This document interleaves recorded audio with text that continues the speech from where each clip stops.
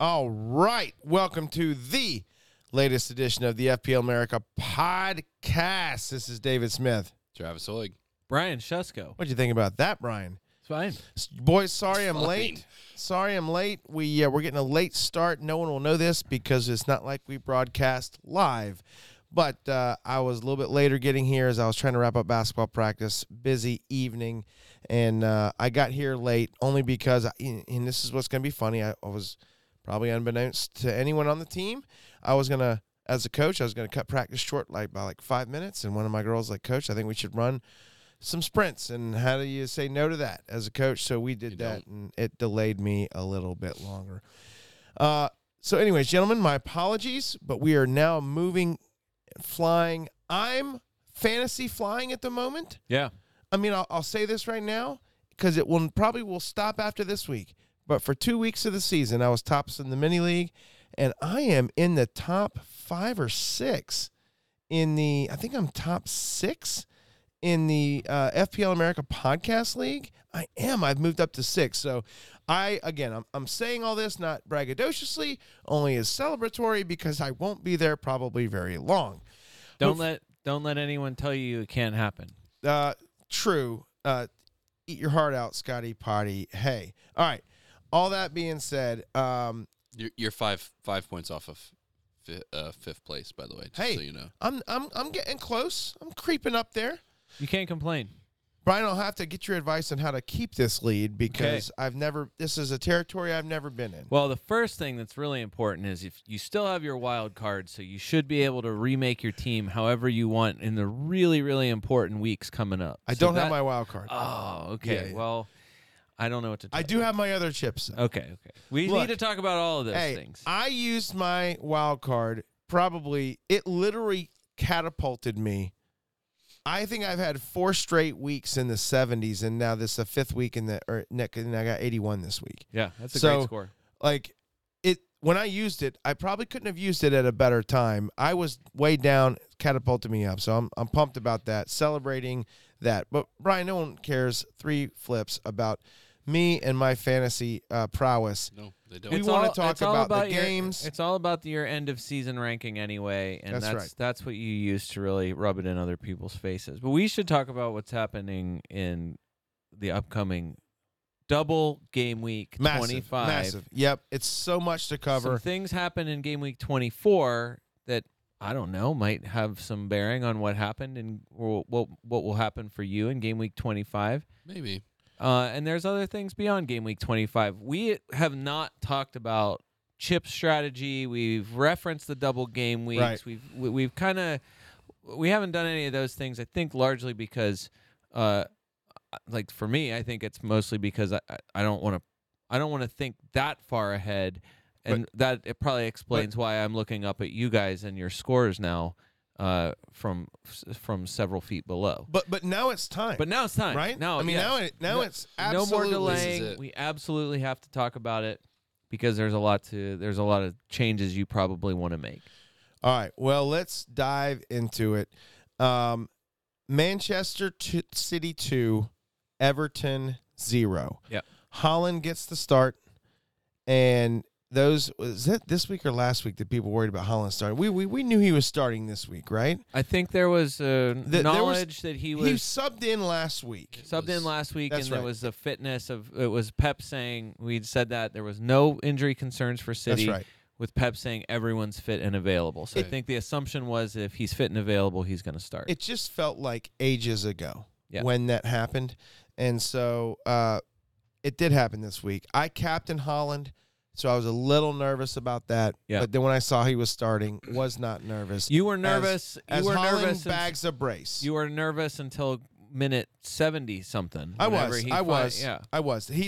City left it late. I felt a little bad for Everton. They played valiantly. Multiple saves. Tarkowski ended up having. I think it was Tarkowski had a block save when Pickford was completely out of the goal, and. Yeah. Not out of the goal, but he had just made a save on one side, and Tarkowski covered the other side, made a save. Pickford was under fire all game. I mean, it was kind of, for the most part, one-way traffic with City. And but they got it done. In the end, they got it done. 2 perfectly Erling Haaland goals, too. His goals were so Haaland. Yeah. Smashing the first one and pushing a boy out of the way to score the second one. Just such iconic Erling Haaland. That was my I had two moves going into the week. One of them was idiotic. The other one was very good because I got rid of even though despite everything we said on the podcast last week, I ended up selling Ollie Watkins anyway to get Haaland in. It was the only way I could do it without taking a hit. Okay. So if I wanted to do Solanke or Joao Pedro, it would have had to Haaland, it would have required me to take someone else out. Would have been a -4 where I had the straight up money to go from Watkins to Haaland. Yeah, and of course Haaland was the captain there. Travis, I did something that I haven't done in a long, long time. I committed fantasy treason. We saw that. I burned a transfer. I literally burned a transfer. I let it on fire. This was the move, and this is why it hurts so bad. I was going to say, what were you going to do? I was going to bring in Nathan Ake for Estupinian. Because I was preparing for City's double match week. And City doesn't carry many clean sheets. We've covered that, right? So, yeah. But I figured maybe they'd get one clean sheet in their double match week. And I was too late. Because Ake, of course, gets an assist in this match and gets a clean sheet. I think he also drew a yellow card because I think he only had 8 points. So my 88 easily could have been an 89 if I just literally wouldn't have lit a transfer on fire and completely torched it. Yeah. Because I was, anyway. So now I still have 2 transfers in this week. I will use them, but I want to try to outfit my team. When you're doing so good, you just let your transfers get to 2, and then you're like, well, I don't really need to do anything. I've got 2 transfers, but if it ain't broke. Travis, I'm an idiot. Travis, what were your takes on this match? Anything that stand out to you? No, I just like seeing Everton lose. Okay, touche. That's all. I mean, this really, was even with City, you don't. I don't care. Okay, Jordan Pickford is not my favorite. You would rather see City win than Everton win this game. Yeah, absolutely. Wow. Absolutely. Is that a unique Liverpool fan perspective, or is that a Travis? Is that or is that? I mean, if it's just Travis, it's unique. But no, my brother would feel the same way. Oh, really? I think. I don't care for City, but a reasonable Liverpool fan like Scott would probably say the other way around. Reasonable. No, Scott is not reasonable. So you had Foden. I did have Foden. Did anyone have De Bruyne in this room? Negative. No. Not one person has De Bruyne in this room. So De Bruyne comes off the bench, gets an assist. I don't think he's going to start again. Did you see the article that what Pep said about him? Right, but he didn't start today either. I know. That's because what I'm about to tell you in Pep was saying he liked what De Bruyne was able to give more off the bench, that he was more threatful late off the bench than when he starts. He literally said that. I think might continue the rest of the season. He drifts out of games because he loses a little bit of steam. I was going to say his freshness is key to what they're doing. You figure De Bruyne coming in, watching the entire match. And so here's the other thing. Super smart, witty player. When you're watching the match, you're hearing the coaches on the sidelines, you're hearing all the strategy, and then all of a sudden at 60 minutes you can come in and execute that. I just wonder if that's not even a little extra on the city. Well, they needed side. it the last couple of matches. And I would say I'd say that match is what you hoped for. It was for fantasy I would think reasons, less. Yes. In real football, I think it was less than you would expect from City, just because they were slogging away for 70 minutes. 70 minutes, yeah. But I would just say, the outcome is what everyone was kind of hoping for, which is a Haaland brace. The disclaimer for the rest of the way, though, is one, this was a rare clean sheet for them. They did not give up a cheap goal. Yep. So the predictability of the defense has been is hard, and I would say that's the reason why. If you had gotten Ake and you get a return from him in a game, you should feel extremely fortunate for that. Just because I think Kyle Walker was benched in this one. Was this another one that Kyle Walker? Walker started this match, I thought. No, he came in. You're right. The 57th minute. Right. He came in. Yep. So that's another one where you're like, that's been their Iron Man and captain all season until the last 4 weeks. And I can't remember. I think it was Let's Talk FPL. Andy, one of those guys, had said, every City player, all of the key players are nailed until they're not, and that should be the same for the defenders too. And that's the hardest part with predicting what it is. There is an injury. Somebody, who was it? Akanji, I think, got hurt today. Yep, Akanji came off. Bernardo Silva got injured. Grealish. And Grealish was early. But Bernardo they think it's ligament. Oh, that's not good. I know. So the disclaimer for everything we would say about City, just because I think because both matches are at home. Are they the doubling darling? They definitely are doubling darling. Yes. Travis loves that term. The by doubling darling. The disclaimer is that they're both but because both matches are at home, I just think one, you want to capitalize on whatever you can from them if you haven't already. Two, and B, and also D. No, two. Really? I would be interested. I think the thing that is of most interest is what we referenced Alex, Manchester City. There's Fantasy Scout Luke, I think, is another one. There's a handful of Manchester City specific opinions, lineup predictions. Okay. I'm most interested in their thoughts in the next day or so. I think until we see not just press conferences to get clarity on injuries, because for sure we saw the ones we mentioned, but also just to kind of get a feel for how hard after this do you want to go? And the reason why I say that is because the City schedule is Saturday, Tuesday for the foreseeable future. It's Saturday, Tuesday, Chelsea, Brentford. We talked about that last week. The following Saturday, they're away to Bournemouth.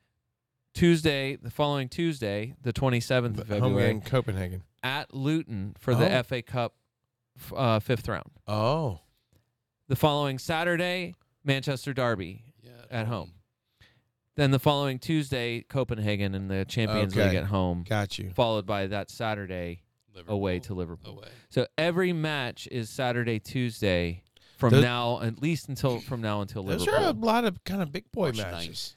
Yeah, for sure. And I think that's why I think you can, when you're asking the question, this is why I'm really curious to see what anyone who really knows about Manchester City or has tried to do their best to understand the tactics, exactly what it is they're looking for, especially if you find out, hey, Bernardo Silva is not playing till April.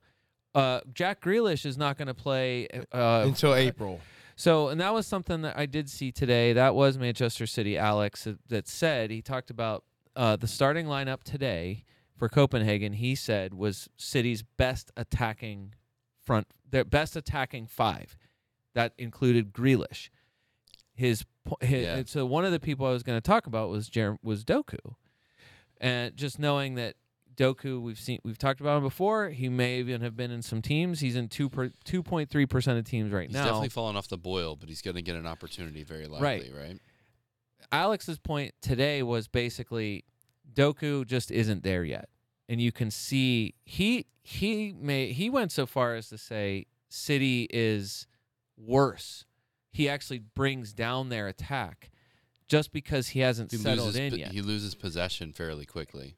His amazing stat, one that he said, was just that Haaland and Doku have played 950 minutes together and have not combined for one goal. Mm-hmm.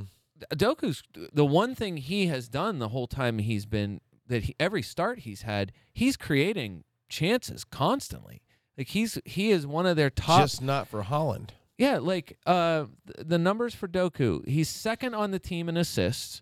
So Foden, Doku is? Yes, Foden has 7. Doku's got 5. I think somebody else has 5 for the season. Interesting. He's created 30 chances in 975 minutes. That's third best on the team.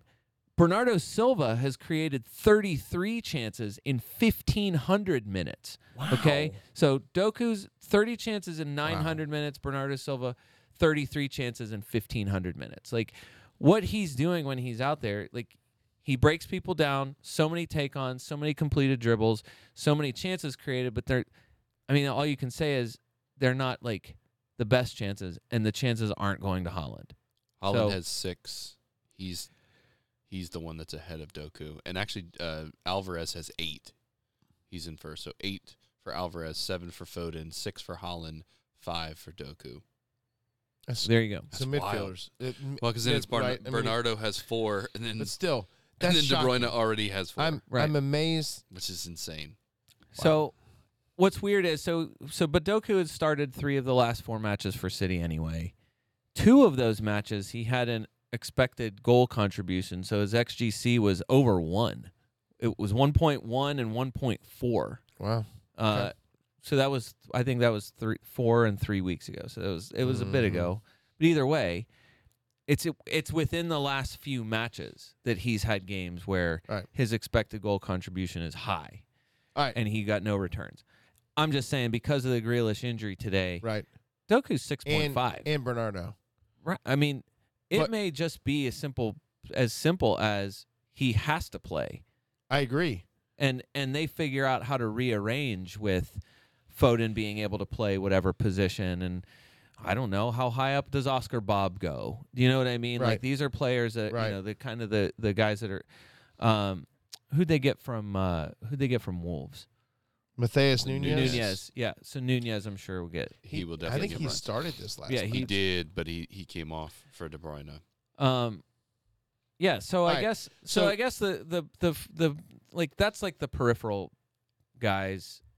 Like Bernardo Silva, I guess, was a consideration. I guess the 2 big things for me are you triple captaining Erling Haaland this week? Well, I was going to say yes. That's an option. So is that the most automatic decision in history, or are you considering, just because waiting for a Liverpool triple match minutes risk or whatever? Yeah, some other thing down the road. Like, is this the best time to use it? And the other thing would be, what do you do between De Bruyne and Salah? And we like that can kind of flow into the. I'm just using that as a bridge into the Liverpool part of the conversation. Until De Bruyne is starting, I don't think he's in the conversation. He already has 4 assists. He's only started 3 games. Would you buy him? If money didn't matter, would you put him in your team? I think so. Yeah. No, I'm not putting someone in my team if he's not starting. But it's. I understand that technically the stats are there. If he doesn't need minutes to get points. That's fair. Why does it matter? I guess, and that's what I'm saying with the 4 surprised me. But when he's on the field, he is contributing to their goal-scoring opportunities and creating. And, yes, he may not be putting anything in the net, but he's definitely getting assists. He's come close. I got to give him credit there. And he is taking shots. Yeah. Especially within a double game week, I think there's a pretty high likelihood that if anybody's going to play both matches, it's somebody coming off the bench, right? Yeah. Yeah, and that's the thing. He's that's not interesting. It's not that he won't play. I think the turnaround is enough. Like Saturday, Tuesday is enough time. There is plenty of recovery. With 2 midfielders already potentially off the table. Expecting him to start both, I don't know. I don't know that I would do that. I 100% agree. We can't even say he's going to start 1 out of the 2, honestly. Right. But and already, I mean, there's opinions that like there's people now that are saying like, hey, since he didn't start this week, given the injury situation, I'm even kind of there's confidence of him starting. It's possible. For sure. It's against more possible. Chelsea. That's but a good point. Anyway, he's been back. All right. To your point, Travis, I hate to admit that you're probably more right than me in this. He's been back for 4 games. His fantasy score is De Bruyne. This is 12-7-5-4. And he did start the Brentford match. Yeah. He only has 3 starts this season. He started the Burnley match. Anyway, so he's had 2 subs and 2 starts. You're in first place, so I'm trusting what you're saying here. My gut. Well, don't ever do that. But my gut. I don't know. That'd be a tough. That's like in a fantasy American football. This is not an American fantasy football podcast. Thank God. I have a couple rules. One of them is never own a Raider and never own a Bengal. It goes way back to dumb rules, but I always kind of stuck with that, and always seemed to be fine. Yeah, just all Browns all the time. I don't know about big that. Browns guy. But I'm more Browns than Bengals. I can promise you that. All right. Tonight, the shirt. What is the shirt you have on? Not an NFL podcast, but tonight. Hold on. Stand up a little bit. We can't see it. Watts Wrecking Crew, Pittsburgh, PA. Yeah, that's right. Okay, TJ Watt. Okay, that's enough of that. TJ Watt was robbed of Defensive Player of the Year this year. Who'd they give it to? Myles Garrett. Speaking of the Browns. Okay, all right. It was the Browns. It was the Browns rewards year for doing better than they've ever done. Second to last place. Damar Hamlin comes back from the dead and can't get comeback player of the year because Joe Flacco had a few good games. So even after Joe Flacco said, "Give it to Hamlin," Myles Garrett. All right. We've Either already talked way. too much. What are we talking about? What are we NFL doing podcast. here? All right. The Brian, point is, if you Buy really Damar Hamlin. pick 3 City players. This is what I wanted to get to. If you had to have 3 for the double match week, I want to hear your 3. Travis, you can go first because Brian's staring at a screen. Three City players. I don't think I can get 3 City players. I'm not asking you. But If you had to choose, Haaland, De Bruyne, and probably Walker. okay, I would say if I could pick 3 and it didn't matter, I would say I would probably say Haaland, Foden, De Bruyne, Foden for me. Yeah. And then I probably would go with a defender, and it might be Nathan Ake or Ruben Diaz. And I know that sounds kind of silly because they gave up a goal to Copenhagen today. So it's whatever. But Brian, if you had to pick 3, my other guy would be Alvarez, Haaland, Alvarez, Foden. But if I had to pick 3, but I'm not owning. I'm not owning Alvarez and Foden. Brian, if I had to take 3, I'm taking De Bruyne, Haaland, De Bruyne, Foden. Okay, all right, fair but. enough. Like for It's me, not and that's what I wanted. So I think now getting into what I was going to say, getting to the Liverpool part of the podcast, like I can't get to Salah now without a -8, right, a minimum. And so that's why I'm saying, like, if money was no object, I think your decision, you saw. So let's just go to Liverpool. Do you still have your wild card? I do. Would you wild card for the double game week in order to avoid a negative? No, I would just take the hit. I still see, because of how the rearrangement of fixtures has to happen after game week 29, that Ben Krellen is saying game week 34 is certain to be a double game week for numerous teams, and that he's describing right now game week 37 as being a huge double game week. So That's I get way that. down there, and I know that's the big part of the chip discussion that I think has to happen, is just to say that is so far down the road. Knowing what's going to happen by then, knowing whether or not will you get a Liverpool and Manchester City double game week, knowing that you could potentially get 6 players on the field from both those and they're teams. not playing each other. They're not, and their matchups aren't like. Matchups are pretty teams. good. Like that's what I'm getting at. Is like the number of double game weeks is important, but Liverpool and Manchester City, if you maximize, that's 6 of your 11. Yeah. Well, and I guess that's the thought. So there is, not only just for wild card's sake, like there's a lot of weeks to shape your team to fit approaching double game weeks and such down the line. All right. Yeah. And so the other part of that is, and I know I've heard this from multiple FPL pundits over the years for sure. There is something good about getting chips out of the way. So once you don't have them anymore, you're not sweating where you're going to be using them, and you force yourself to be more strategic over a span of time, sure. and don't burn.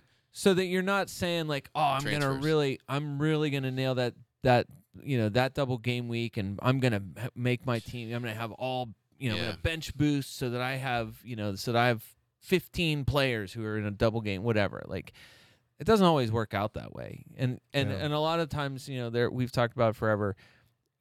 And this week is a great example. There's the single game week matches that are happening this week. Are really good. They're awesome. And a lot of people are looking at this week. Should I bench boost this week? Right. Now, I would say that for one of those ladder matches. But So anyway, all right. All of that to say, I still am not in a place where I'm like, yeah, I definitely want to do that. And I think a big part of that is how much full what kind of full training was Salah back All right. to today? Yes, freeze. Liverpool 3, Burnley 1. All right, Liverpool Little ends up lopsided. Jota, who's on my team. Thank you. It ended Jota. up being score lopsided, but Burnley dominated. had chances. They dominated 2-1, most multiple of the first chances. Burnley, no, they really Burnley did not set up a low block. They did came not. to flat play, They did. and they made the game a lot of fun. And yeah, Liverpool was up in the 52nd minute. They were up 2-1, and then Nunez shut the match down. But let me tell you something. Burnley, to their credit, and I know that the possession's going to say 30%, but it didn't feel like that at least in the first half. Yeah, it definitely wasn't. And I mean, I moan all the time about the referees, but this referee was weird. It was as though he was only calling fouls that were yellow cards, and then and that wasn't even consistent with the way that he was doing that when he called a foul. They didn't have yellow card consistency. Shocker. It was really poor, and it made the game really difficult for both sides because they wanted to be aggressive, but they were afraid, and so then he started handing out the cards. I mean, there's 7 cards in this match, 7 cards in this match.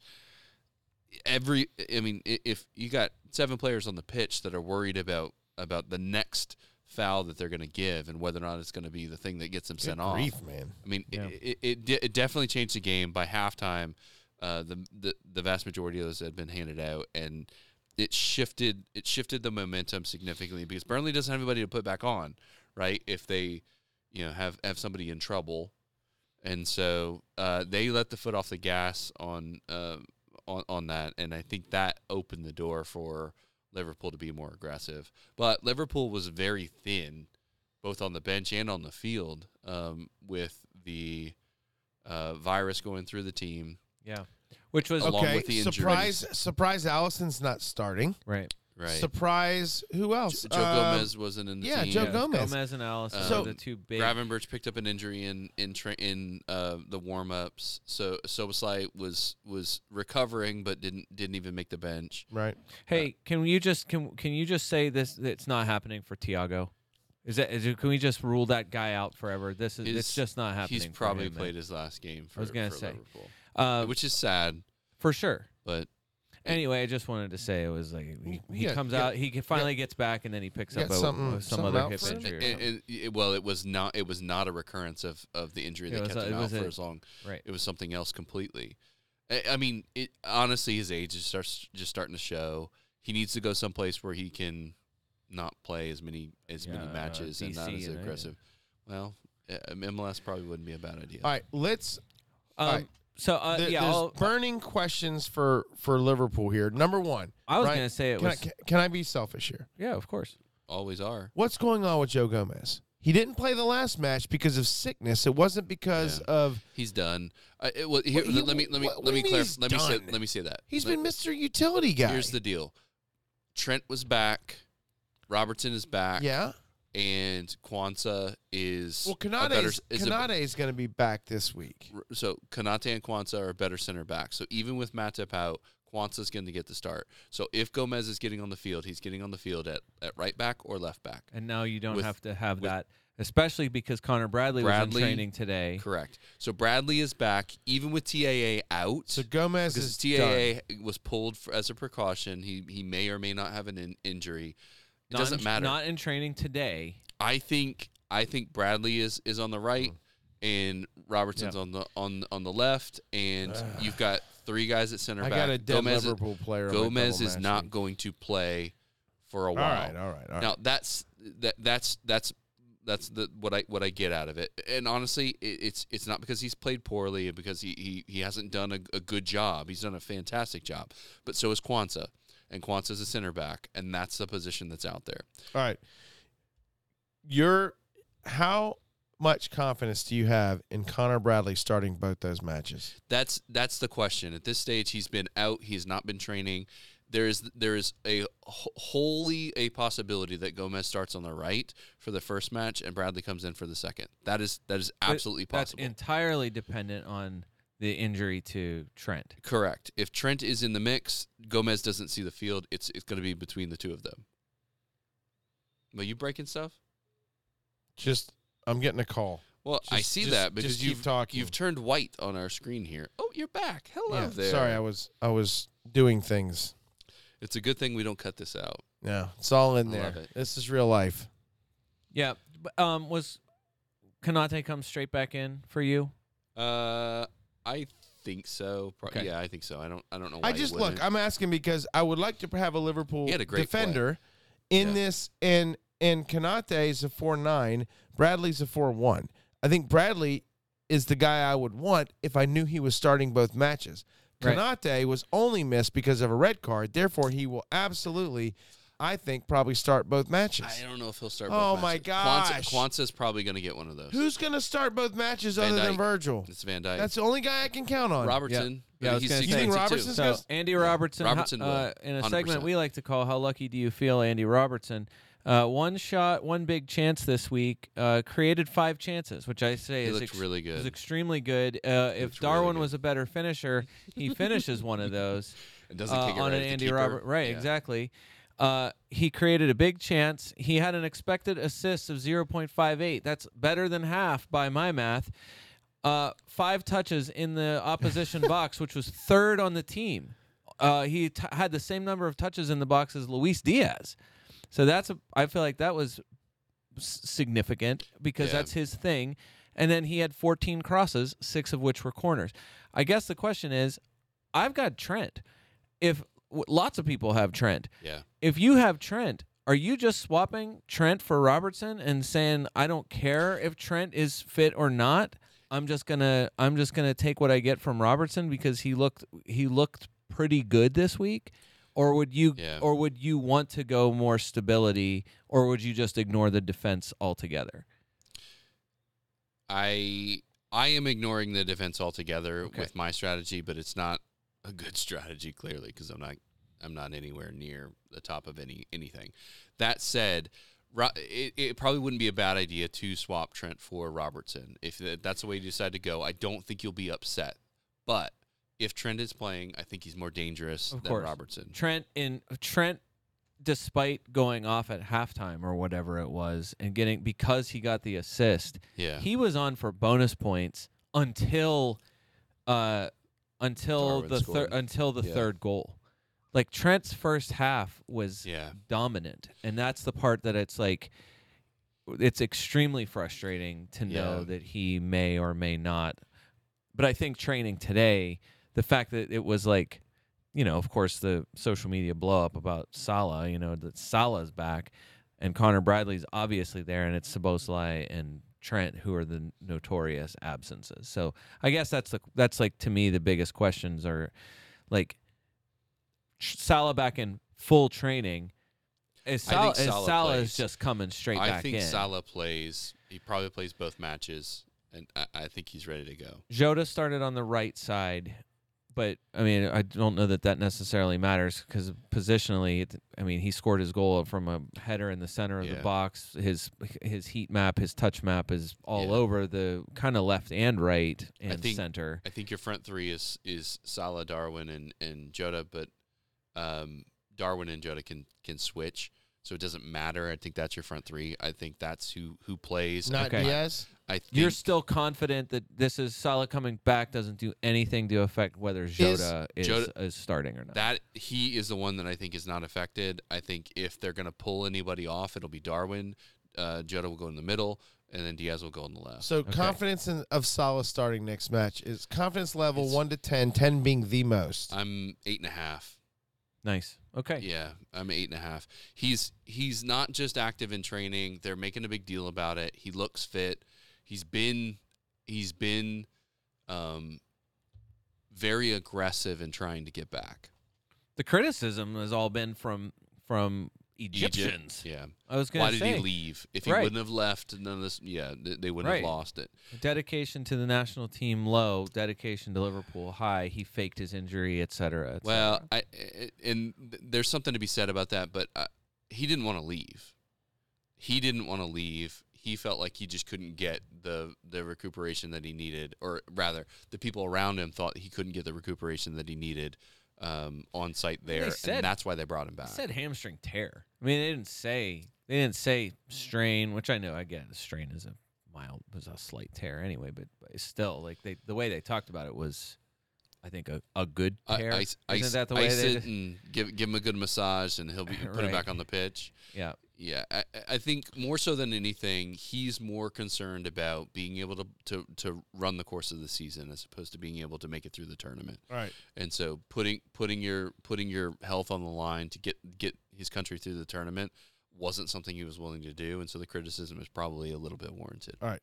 All that being said, who cares about Egypt and the country's games? Get Salah in your double game week is what I say. That I is think what he I'm plays trying both. to get to. I think he plays both. No, let's talk about Egypt. It's not. Egypt's a pretty cool place. I'm sure it is. This is not a Sphinx. I have not podcast. been to Egypt yet, but I really would like to go. All right.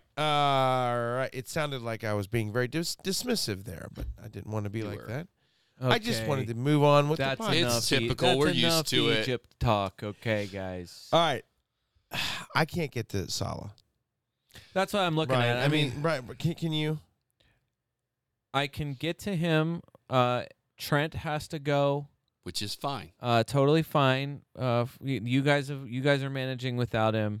And I've got it's Bowen has to become Salah. So we need to talk about Bowen because Bowen needs to do something. I'm ready to sell. Is that crazy? Hold on, No, we'll, not at we'll all. get there. Let's stay on Liverpool but at the moment. I was gonna say, like, We talk about Liverpool a ton.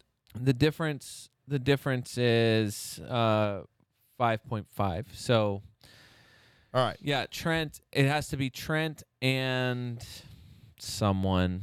I'd have to make. I think if Trent becomes the cheapest possible, I think it's 4.1 is what I'd have. Which actually Connor Bradley. Yes. Actually, the other guy that I was talking about, someone we talked about on this podcast weeks ago, Van Hecke from Brighton. His I 4.1? believe he just went up this week. Maybe 4.2. He was 4.1. projected to go up. He did not. He's still 4.0. So 4.0. yeah, he's 4.0, and he is He's starting, but they're not doing anything. Exactly. Yeah, but if Brighton you got like getting Purvis beat to up. Stupinian, then Right. like so, and that's the Expensive. other, and so that's the other guy. If I was And Tariq Lamptey's 3.9. right, So. if I was remaking my team, Estupinian wouldn't be there. Right. I sold when we get to it. I sold Poro this week to get one of your guys. So like, Okay. and I still have Trippier. So that's the other thing. I have Trent and Trippier. I've got a lot of money. That's a lot of A defensive lot of money money. wrapped up in defense, but those are the top two defenders by okay. scoring. Either way, the point is getting to Salah is either making Trent turn into the cheapest possible defender that I can get and turning Jared Bowen into Salah. It's pretty good turn there, I think. I would think it is too. All right. Moving on to my guys. But it would be a -8 to do that. You could Always wild is. card. I know. That's exactly the decision. Arsenal 6, and that's not a typo. Arsenal 6, West Ham 0. We don't care. Let's Arsenal move on. 6, West Ham 0. Yeah. Goals raining in from Saliba, Gabriel, Trossard, Declan Rice, and then Brian, your boy, Bukayo Saka. Yeah. With a brace. Yeah, he was awesome. First of all, I'm assuming you're ignoring Declan Rice's 17. 17. Goal 17 points. So He had- a goal and two assists. Yes, I think that's an ignore. That's Although, ever since they got back from Dubai, he's been taking the corners, true. and their Okay. set pieces have Yeah. changed. Yeah. So, to be fair, That was a big deal. So what I was going to to say be is fair, it's probably worth mentioning and like at least I looking agree. at that. so his returns are very normal, I would say, for someone in his position. They're no better than I don't know what the numbers are. My guess is he might be at or around what Rodri is. So he's to me, because of price, whatever. He's a low level consideration. And I was going to say his expected goal involvement for the season, I don't think he had 1 week where he had an expected goal involvement over 0.3. Well, and then this week he goes for a goal and 2 assists or whatever, so it's off the charts. But what I'm saying is, like, this is not like you're already likely invested in Saka. We've already kind of poo-pooed the idea of making Odegaard a second option. Why in the world would you go, double up to have Declan Rice, except that you throw him on your bench? But there are better, cheaper options at that price. So here's the deal. In the 4 games, it's been since he started taking corners, 6-2-1-17, right? So 50% of the time he's getting assists. He's got 3 assists in 4 games and 1 goal. And so I don't know. I'm just wondering, like, yes, I understand exactly what the stats say. And yes, up to this point, there was only one other game against Luton for the most part. That's not true. There was a couple other games. But in the last, 10 games, you weren't getting much except for the last 2 out of 4, where all of a sudden you're getting 3 assists and 1 goal respectively. So I don't know. That is wild, Brian. It's a good call. I'm not saying you completely ignore it. In the last 4 weeks, so to your point, so 4 weeks in a row now, Odegaard 17 chances created, Saka 11, Declan Rice 8. So, okay. And I'm it's sure not far off the pace. And I mean, look, big chances created, Odegaard 5, Declan Rice 3, Saka 2. Mm-hmm. In the last 4 weeks. That's big chances created, right? Yeah. I'm sure that's a consequence of. I would say it's a consequence of set pieces. Of the corners, right? But still, it's happening. It's the reason why anyone who takes set pieces, any player who kicks a corner, has an increased value over a player who doesn't regularly take those kicks. Yep. Anyway. No, for sure. No, it's an interesting point. I wouldn't have thought to bring that up. But it's a good call on you. Okay. No, I just wanted to ask, just because he's the top scorer of the game week, and I think of course there's plenty of people who I'm sure are bringing him in just because that's how people react. I think Saka's still a must own. Yeah, I was gonna say you're not doing anything with him. I don't think, regardless. I mean, most people own it. Right. So we're not spouting out knowledge. Would you dare would you dare swap him? I feel like this week they're home to Burnley. You're not taking him out. I mean, even if it's Saka to Salah, you're not doing that, are you? No. Are you even thinking of Saka to I don't know. To any of the higher? I don't know because Saka to De Bruyne or Salah. So for instance, on my team, my midfield is Saka, Jota, Foden, Palmer, Richarlison. So I got 4 of my 5 over 7-0. Richarlison being 7-0, Foden 7-8, Jota's 8, Saka 9, Palmer 5-8. Right. So, even if I was to go to Salah, I mean, technically Saka would be the easiest target, and then I still got to find £3 to make it happen.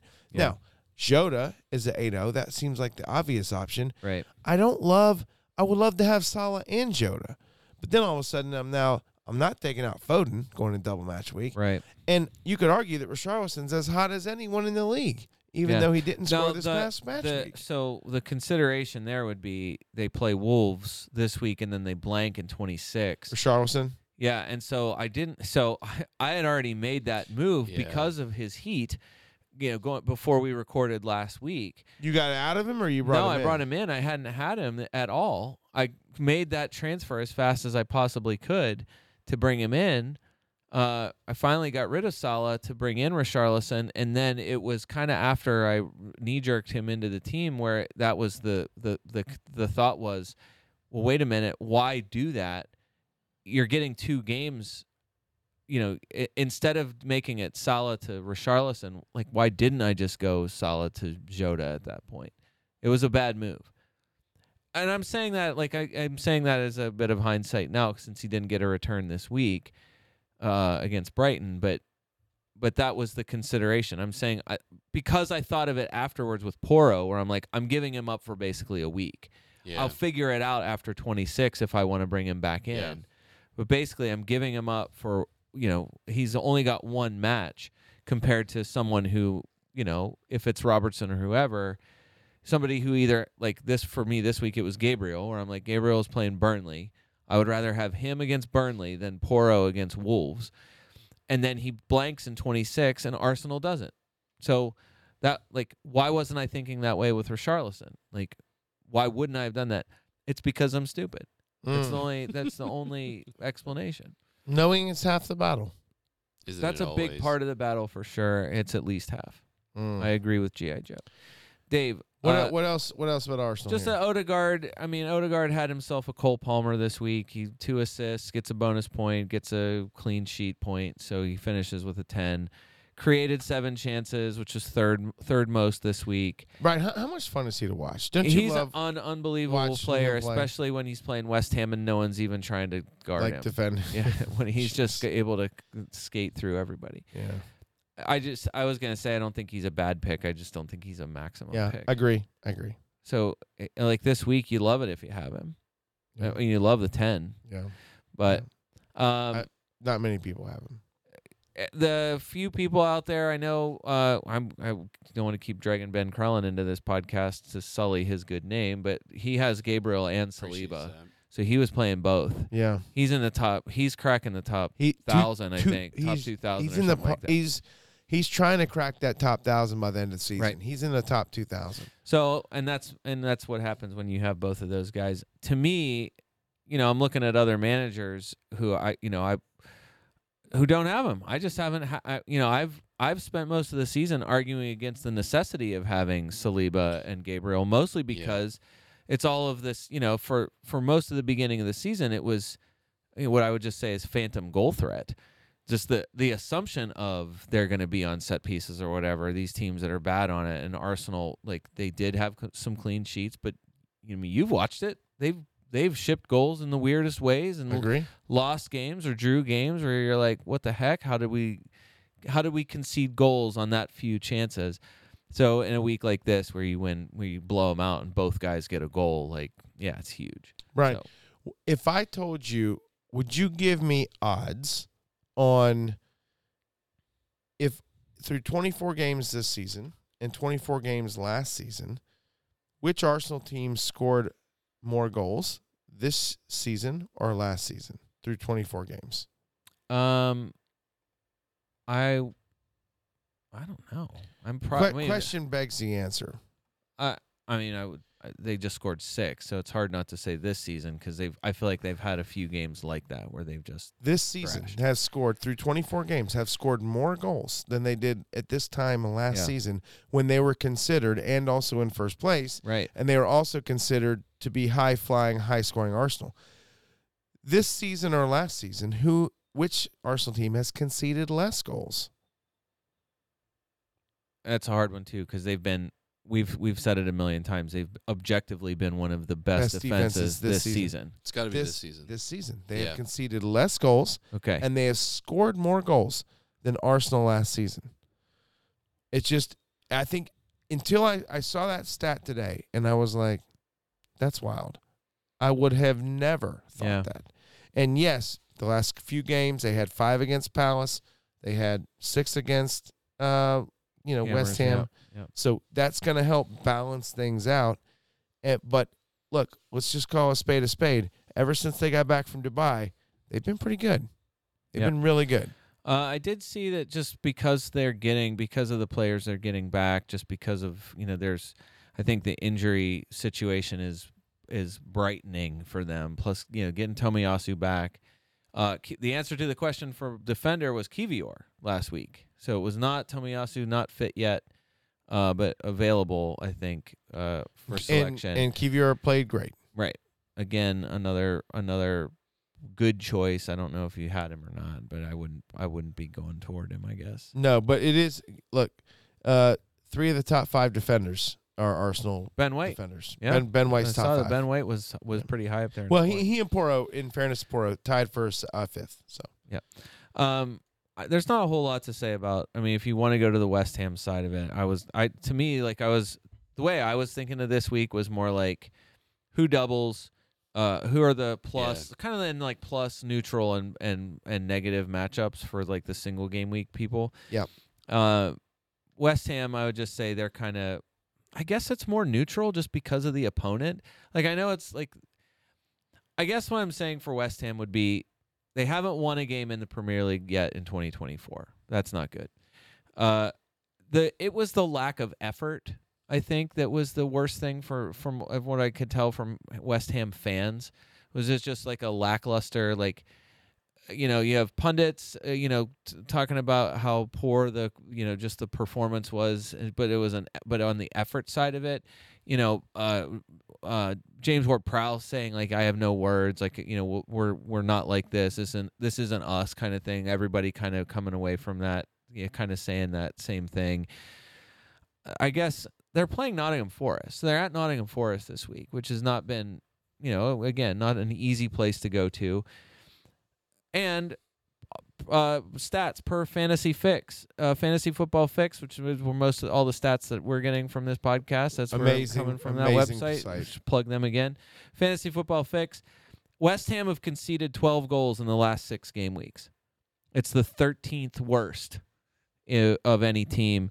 Their expected goals conceded in the last 6 games is 2.34, which is 19th. There's a team worse than them.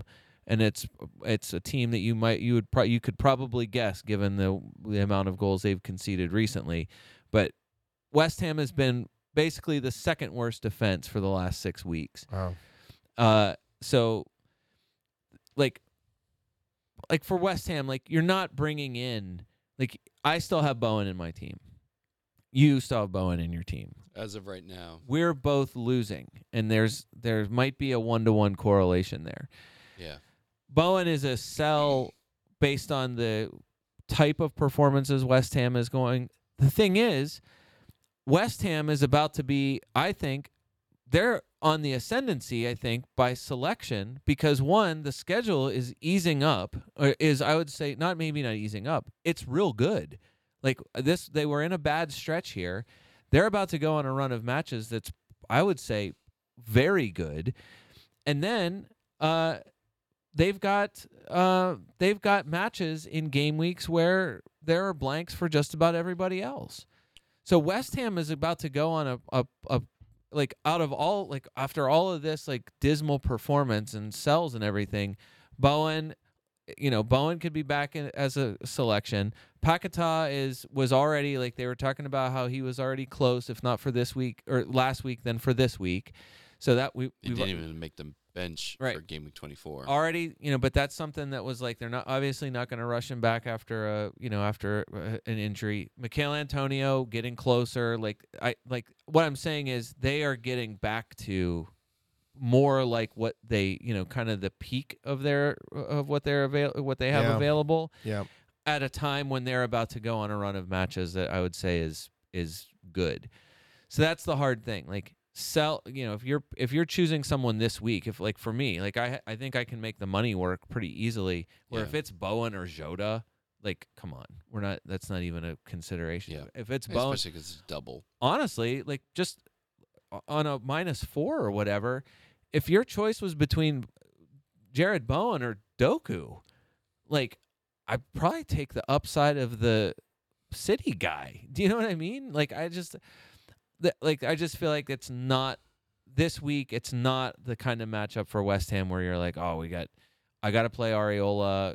He's got Nottingham Forest, and that's a green matchup right there. Like, it's not. Forest looked good. Right.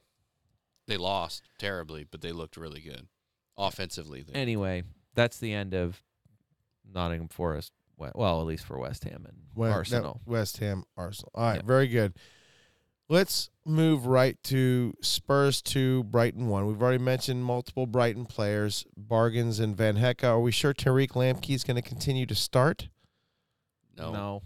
Okay, but we are pretty sure about Van Hecke. He's started, I think. Van Hecke at a 4-0, right? Yeah, what did we say? What did we say last week? And Tariq Lamptey in the last 4 match weeks finally got his first start against Tottenham this past week. Van Hecke has started every match for Brighton since game week 11. Okay, and that was true weeks ago. Right. So, all right, just wanted to throw that out there. Pascal Gross scores a penalty. He's still doing things, Travis. Yeah. What do you think about that? I think it's worth a consideration. It's kind of expensive. when you look at guys like Pedro Neto, who's 5'5". Everybody was trying to get in, I think, on this run of matches for Brighton, and he's the only one that performed during it. Kind of, yeah, that's the thing. Like everyone jumped on a Stupinian, because everyone is sheep, but he was good. I mean, he had some performances where I was like, oh man, this like kind of popping off the screen, and then goes back to the bench, and then they kind of stink again. But whatever. Where now he's I think a Stupinian, I don't know if you have him, how you don't see him as an expendable. Oh, I'm trying to get rid of him immediately. So, no, but Pascal Gross, like you like it because they're playing Sheffield, so that's why this week I think it's a huge plus matchup for them because they're playing at home against, I don't know what you call Sheffield after one good performance. You know what I mean? It's still Sheffield, still bottom of the near certainty relegation candidate, Sheffield United. So Matoma's back, 90 minutes for Matoma. Did what Matoma had been doing a lot this season, took one shot, created one chance, touched the ball in the box a lot, and got 2 points.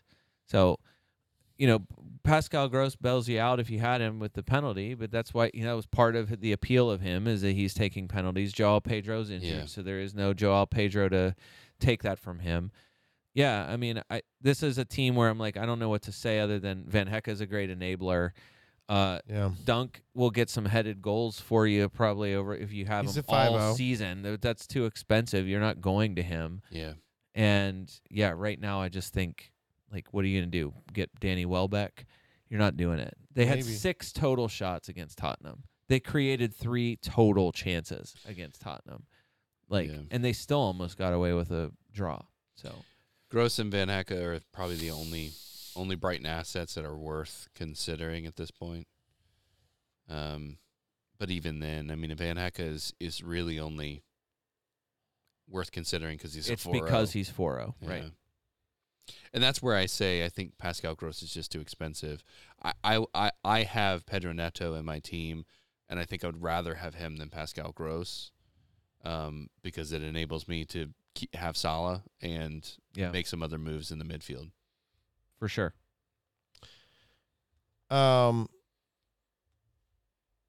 Pascal Gross, ownership, you think it's over 10%? No. Ryan? I don't know. Might be. Because of what the last few weeks. 5.7. That's low. It's lower than I would have expected. I think it's because, if you have him, you're happy to hold him it's at Sheffield, home Everton, at Fulham, home Nottingham Forest. That's great. So the next four matches are Spurs. Is totally Sonny fine. back? Yeah, I think Yeah, he's back. Yeah. Took him 27 minutes to get an assist. Is he back? Is he starting next match? Yeah, he's back. I think so. Yeah. Does that affect Richarlison? Yeah, it helps Richarlison. Makes him better. It makes Richarlison better. Yeah. Okay. But after this next match week, they blank. Spurs blank in 26. So this week, at least they get Wolves at home. What happened to reverse fixture? So away to Wolves, they lost 2-1. I think that was game week 12. They were in that bad run. They had just gotten smoked by Chelsea. So they were down 2 people. They had 2 red cards in that game. So they were down Romero. They were down. Bentancur, I think, got hurt in that game. Somebody else was red carded. Who else? Who was the other red card? Udogie. I think it was Udogie red and a Romero red. And I think they also was that the game where they also lost that Wolves game. Spurs lost Van de Ven. Something. I mean, it was all bad. Whatever it was, it was all bad against Chelsea. Then they go to Wolves and they still, kind of valiant effort, and then they lost to Villa the week after that. So, no, I think this is a different. I mean, obviously different vibes. Spurs team. Sonny is back. Yes, for sure. All right. That's the. I mean, you're not. That's the thing. You can't think about getting him until game week 27. I'm not going to ask the question because I don't think we can answer it. But the fact that Pedro Porro has done nothing since I've owned him is just infuriating. Oh no, I know. I would be mad too. I was mad enough that I sold him. Spurs after the blank, home to Crystal Palace, at Aston Villa, which I can't wait to talk about. At Aston Villa, it's red. It's a red matchup on here. It is not red in real life. So FPL right now. matchup rating system, no, and I would say rest of the season, and there's reasons for that. Aston Villa He's got lost. stats. No, Aston Villa lost maybe lost Konza for the season, and their injury to Kamara, defensive midfielder Kamara, Boubacar Kamara. is It's a big deal. it's bad enough. We'll talk about it at Villa. Either way, they Not play, as bad as losing Douglas Luiz, but it might be worse. Wow.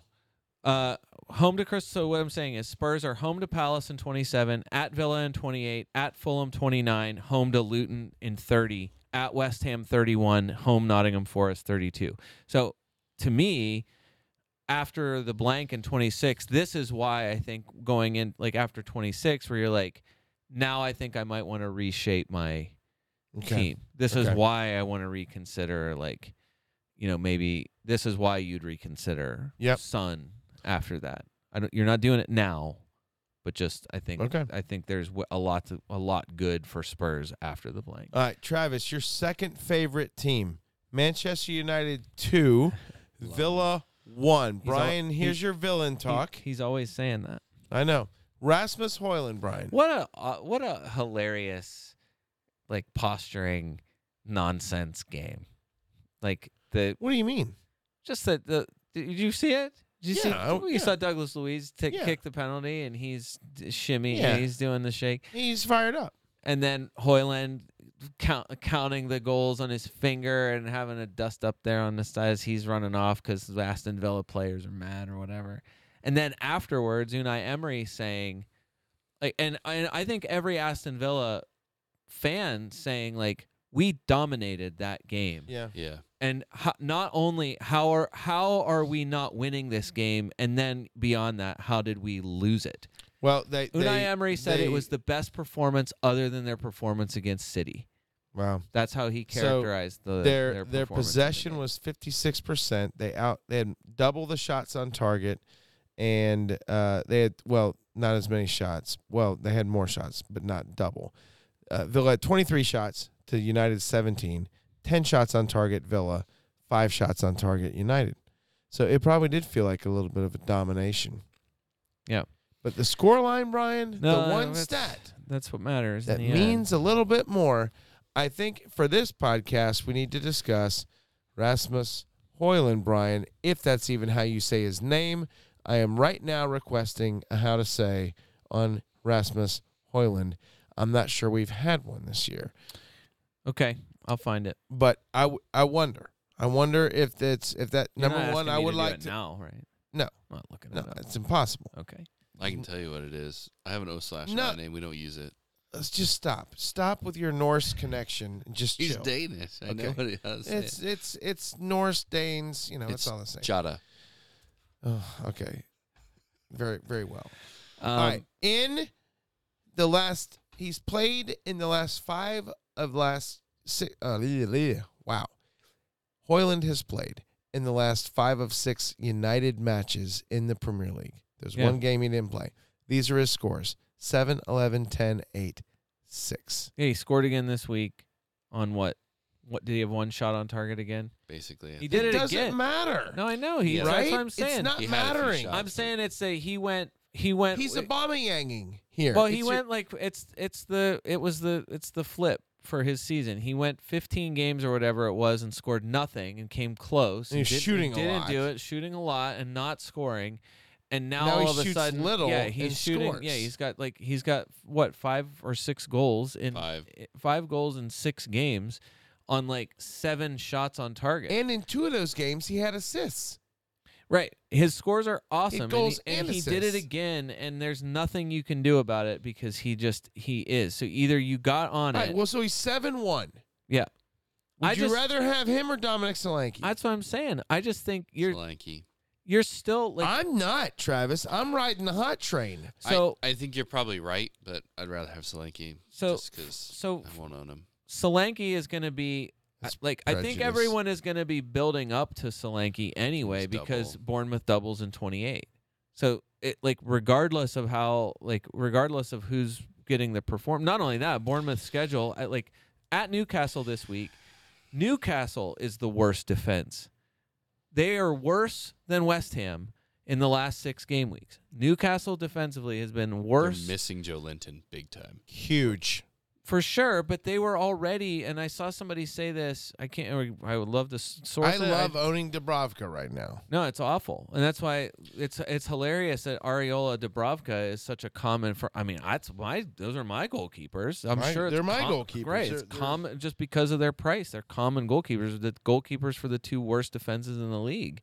Newcastle was not great defensively at the end of the fall. Like going into the winter months, they're already better at home, and it is a home match for sure. And they were already getting worse when Joe Linton was still kind of out there. So either way, he's not there now, and it's still defensively, it's just been really poor. So Bournemouth at Newcastle, that's not. I mean, it's for sure. Newcastle tougher. Are they gonna win? Right, tougher. Probably not. Tougher Is he at gonna home. score? Probably.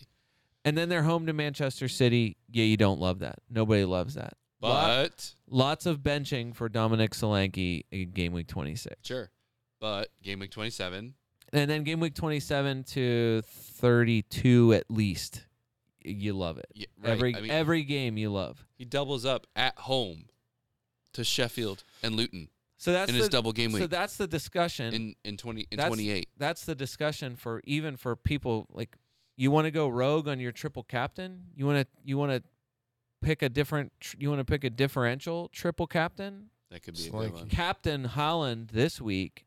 Save your triple captain for Dominic Solanke, home against Sheffield, home against Luton in game week 28. It's not insane. He's been awesome this season. Yeah, I agree. So, and they don't have anybody else that can play, so he's gonna start both matches. Right. Barring injury, and they need the points, so they're going for it against the people that they're competing against to get out of relegation. 100%, I agree with that. I 100% agree with that. I would just say minimum. Yeah, you want to go crazy. You want to save your triple captain for somebody other than Haaland. Sure, game week 28 is a consideration, but I'm just saying you're asking about Haaland compared to Solanke. Right. So this is why I'm going to find it really hard to get rid of Solanke without wild carding. And even if I was wild carding, Solanke would be going out for 2 weeks.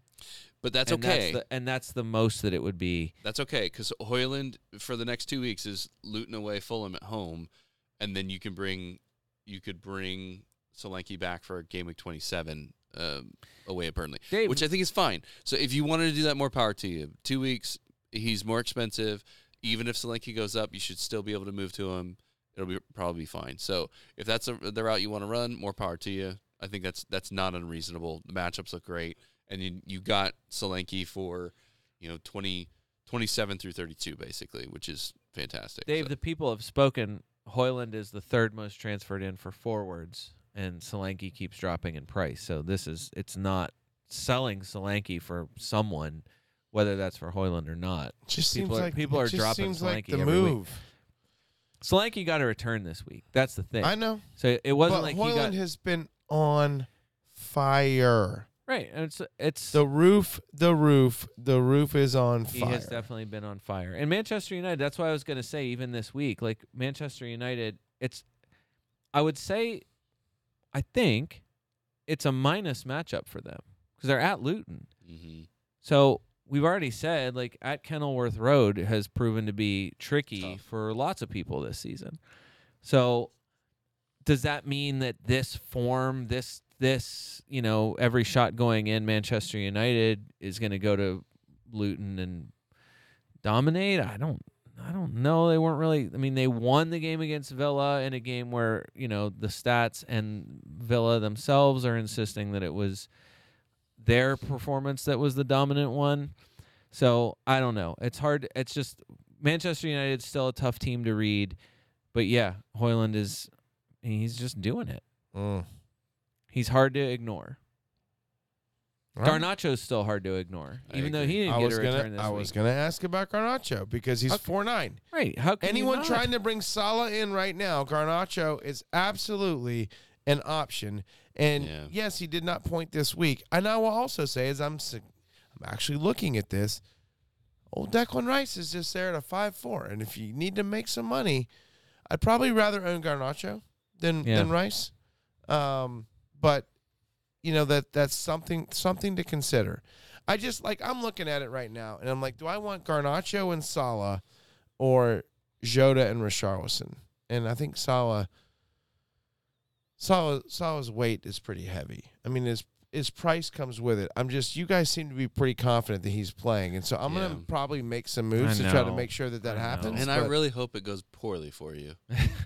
Yeah, I'm pretty sure I'm picking up on that. On the Villa side of the match for Manchester United and Aston Villa, there's no need to. I don't think there's any. You don't need to sell anybody on Ollie Watkins or Douglas Luiz. I mean, you know what they're doing. Leon Bailey got his third straight return. He's got a 4, a 7, and a 5 in the last 3 games. He's got 4 returns in his last 5 game weeks. I still think Leon Bailey is. He's that same kind of like. I don't know how you're fitting him in your midfield, but it's not. Yeah. It's not insane. Leon, he's too expensive, and he doesn't ever go the distance in terms of minutes. That's the thing. Like you could name. I'm sure if you were like money is no object, you'd name 20 people before you name Leon Bailey as like that's my pick. So just want to point it out. I mean he's still well, he's though. playing well. Yeah. For what it's worth. FPL Villain, who we've referenced on this podcast before, awesome source for villain news. A bit of hyperbole from him today. Said, kind of semi-jokingly, the season is over. It's been fun. He said that because they just lost Boubacar Kamara and possibly Ezri Konsa for the season. They definitely lost Kamara for the season. Konsa's injury is yet to be, I think it's still TBD on how serious it is, but he's out. He's out for some time. Someone replying to him compared it to as if it's like losing. It would be like losing Rodri and Saliba if you were losing 2 players of kind of like losing 2 players of that quality in your midfield and defense. So I know that for FPL Villain, and I know for other Aston Villa fans, that seems to be the general feeling. Like this is not good. Like defensively, they're already shaky. It's not like Aston Villa has been some kind of fortress. Like they had, like after their games against City and Arsenal, those were performances of their lives. It's not like they've had this massive run of clean sheets and everybody's rushing out to get all of their defenders or whatever. I think Alex Moreno has had one standout performance, but that was because he scored a goal. And Luka Dean is back, and even for FPL Villain and some other Aston Villa sources, this is like you can't go to any of these guys now because, again, we talked about it. I think it was pretty obvious if you watched Aston Villa, Dean was really good when he played, and Moreno has been fine. So I think he scored and Dean couldn't. But I think Dean's overall defensive performance, I think what he offered comprehensively, defensive stability is definitely it was better than what Moreno has given so far. And whether that's still like just the slow recovery from a long-term injury or whatever for Moreno, doesn't matter. All of that to say, you're just making excuses for him. I just love him so much. I don't want it to sound like there's not something like I still. He might hear it. He might hear it. No, but I'm just saying, like, might get back to him defensively. Like to me, this puts it just puts more pressure on them. They've been very good. Yeah, it's just that now, like Aston Villa, and this is a week where I'd say it's a huge plus matchup for them. They're playing. They're home to Fulham. Right. So Consa's out at least 3 to 4 weeks, more or less, says Unai Emery. It is a knee sprain. So I think Pau Torres we talked about him weeks ago. I think Pau Torres was on the bench. Like he's healthy. Yeah. They have guys. I mean, it's not like it's nothing. I think Longley, I think he was one. He's started a ton of matches here, or a bunch in a row. He's 4-5, so he'd be one of those guys where it's like Longley and if you needed the room or whatever, and you wanted to take a chance on an Aston Villa defender, to me, I don't know why you would, given all the news that's out there. Whatever, like he's one of those guys that would be interesting. But yeah, like. To me, like Ollie Watkins has been such a sell for everybody. This week didn't help. I mean, he had. I mean, he was okay. Villa he got no return, but still, like, okay is maybe generous. The point is, like, I think he was one of those guys that was like he was the guy that I needed to sacrifice for Haaland, and I'm sure plenty of people had that same dilemma between him and Darwin. Like, are you taking like this week? If it's a decision between you playing Darwin or playing Ollie Watkins. Darwin. What are you doing? Of course you're taking Darwin. So, all right, very good. Now I'm gonna blast through. We got about 5 matches we haven't covered, so it's gonna be rapid fire. Pick your shot. Some of these teams are not worth discussing. Some are. Okay, Fulham 3, Bournemouth 1, Sheffield 3, Luton 1, Brentford 2, Wolves 0, and Chelsea 3, Palace 1. You love not talking about them. Well, it's Cole Palmer and no one else. So absolutely. And Chelsea is playing at Manchester City as their single game this week. Right. So Wolves, Chelsea's a non-factor this week. You have Cole Palmer. Are you playing him? Interesting. I haven't actually I haven't created my starting lineup yet. So I'm in the process of possibly making transfers on the pod transfers. So I got distracted for like 10 minutes there because I was gonna do the same thing. I was maybe even gonna wild card. I'm trying to make moves. So I think Wolves. I want to throw this in there. Cunha seems like he's gonna be out for a little while, which is a shame. And then Hwang is back, although I don't think he's fit and ready. He had a calf issue, so he was not ready to play. But yeah, Cunha. I mean, sorry to everyone who has him. I mean, he pulls a hammy at 19 minutes. Perfect tease from 2 weeks ago to get roasted against Brentford at home, of all places, where they've been extremely good. No, I don't. I mean, if you have Neto, it's fine. I think Hwang will be back, and so Hwang and Neto should be fine. That was what we have said so many times. Yeah. I think that'll be agree right. completely.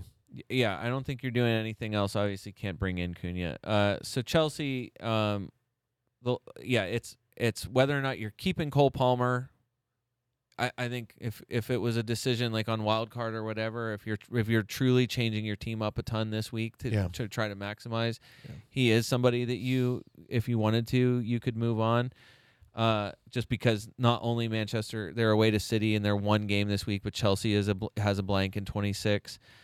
So yeah, if you wanted, it just depends on when you brought him in. If you get rid of him, right? Because his price has changed significantly. Yeah, it would be more of just strategically. What do you want to, is your plan to get him back again after that? Which I think you would want to do that. Fun stat here. This is kind of silly, but Scott McTominay been subbing on. He started most matches, and in the last 6 match weeks, he's subbed on. In the last 3, he goes 6-4-6 with 2 goals and 1 assist. And then sub on appearances. He's like their late game, we need a goal guy right now. And that's just funny to me. But if you would have started him fantasy wise at a 4-6, getting that production out of a 4-6, you'd love it as a Anyways, we're not even talking about them. We have moved on from United. Yeah. You did. So Everton and Crystal Palace and Chelsea. Crystal Palace and Chelsea. There's nothing with Crystal Palace. No. Crystal Palace. All their guys are honestly, though, Crystal Palace defended Chelsea pretty well because it was 1-1, and I think they defended well. It was the end. They give up 2 kind of crap goals in extra time. Both of them in extra time. This week, I mean, because Crystal Palace is at Everton, I mean, both of those teams are struggling. They both need points. I forgot. It's just that the advantage is to Everton because Eze still definitely out. Mark Gahey still definitely out. Roy Hodgson says both of them are hoping to play before the end of the month. That's not good. So, I mean, huge advantage. I think advantage Everton. But this week you would have said, like struggling Chelsea playing, at Selhurst Yeah. Park. They, Crystal Palace gets the first goal.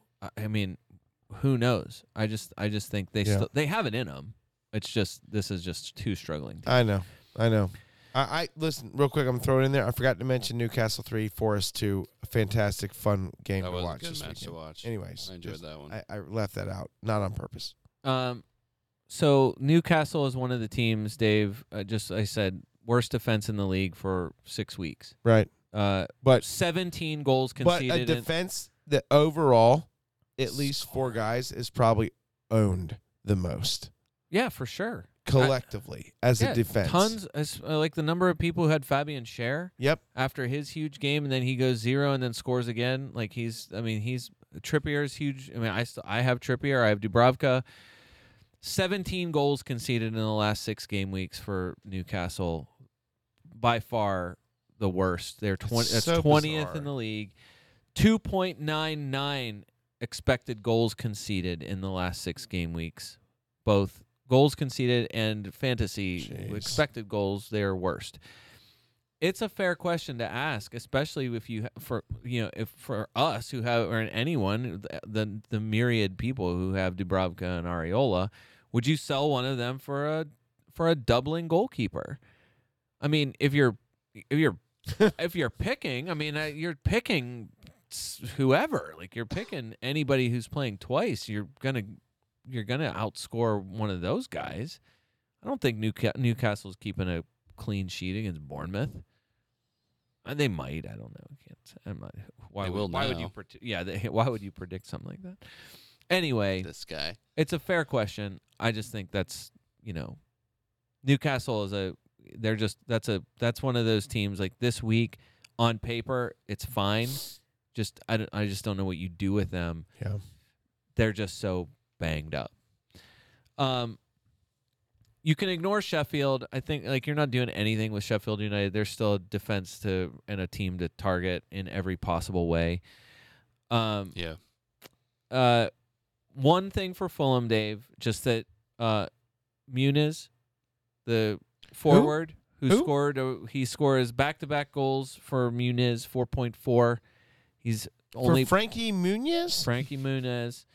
Malcolm in the middle. He's played 73 minutes, 74 minutes in the last 2 weeks, 21 points in the last 2 game weeks. That's the number 1 scoring forward in the last 2 weeks. That doesn't mean a lot. Anybody can be the number 1 scorer in back-to-back game weeks or whatever. But he's taken a decent number of shots, and just that he's getting the run while Raul Jimenez is out. So Fulham, like this week, it's who do we say that Fulham is? Fulham is. I thought they were playing.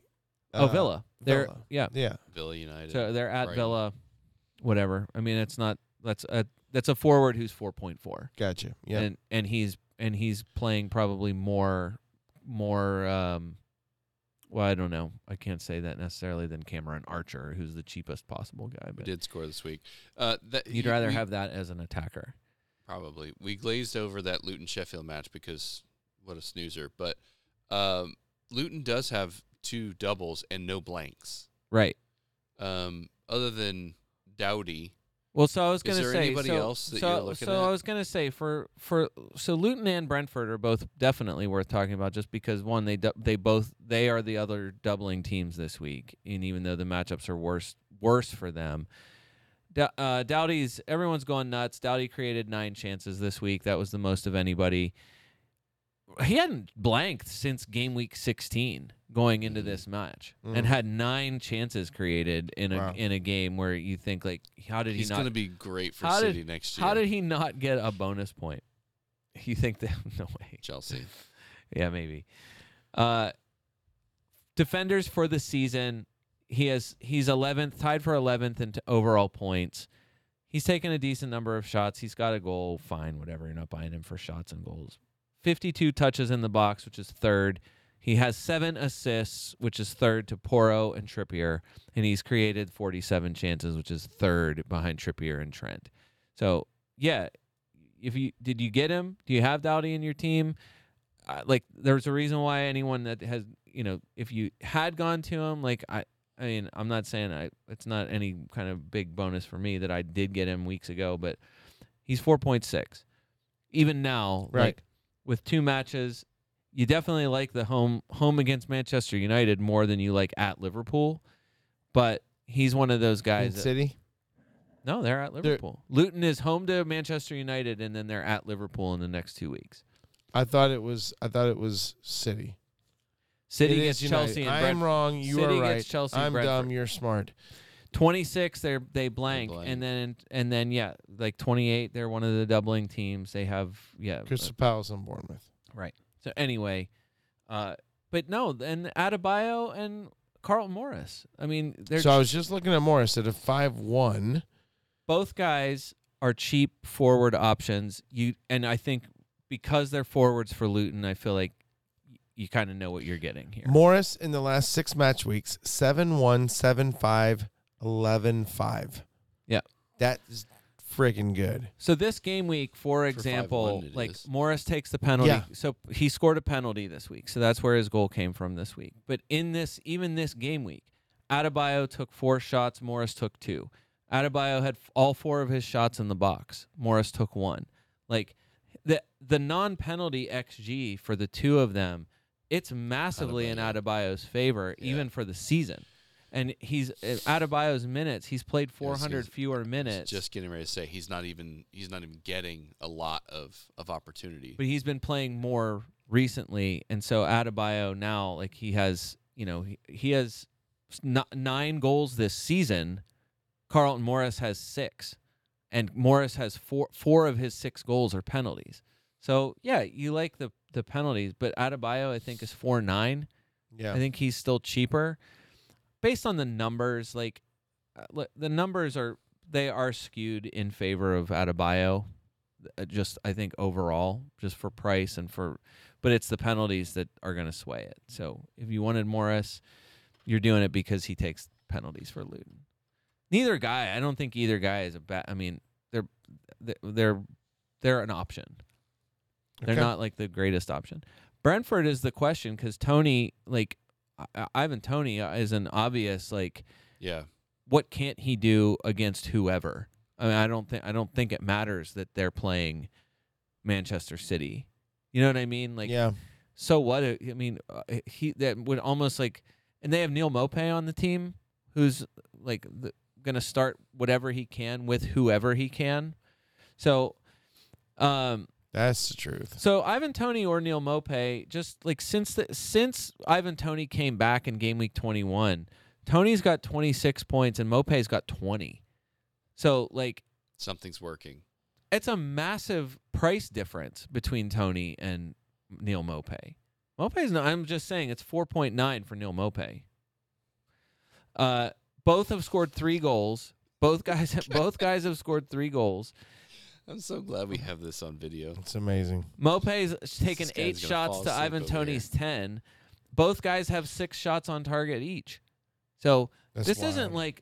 isn't like Tony's just blowing him away, and It's closer than you the think. points are decently close. The numbers are decently close. Of course, Ivan Toney's going to take penalties. Right. And he scored a Although set, he hasn't scored, taken any. but he scored a set piece goal. Haven't gotten any. I So know. You're right. You got to draw. They got them all in You the gotta first half, the early part of the season. Better And Mbeumo was podcast. getting all of them. Better Podcast Yes. weeks ago told you to get Sergio Reguilon, who It's been better than this thought. week he goes for 12 points. Ugh. So as a 4.4 defender, Oof. Reguilon, if you went to Reguilon, you did it because again, somebody better than me Man. or us told you guys to do it. He got an assist, got the clean sheet, got all the bonus points. His attacking stats is weird because the last 2 game weeks, because that's when he started, when they got him on loan from Tottenham. Okay. His attacking stats are nothing. Like he's taken a shot, he's created 2 chances, 0 big chances. He's been in the box twice, touched the ball in the box 2 times. Okay. Defensively, he's top 10 in every defense, like number 1 in tackles, 6th in recoveries, 8th for clearances, 4th in interceptions. Like he's doing all the defensive work. So like for the price, I think you consider him, but the double's terrible. Yeah. Yeah. So it just seems like if you're getting him, you're doing it, one, because he's really cheap, and two, in game week 29, Brentford play in a game week where tons of teams likely are going to blank, Right. and Reguilon and Brentford play. One of the games they play at Burnley. So, Good matchup. yeah, I mean if you're getting him, because he's cheap and it's a longer term hold. Gotcha. What are you doing here?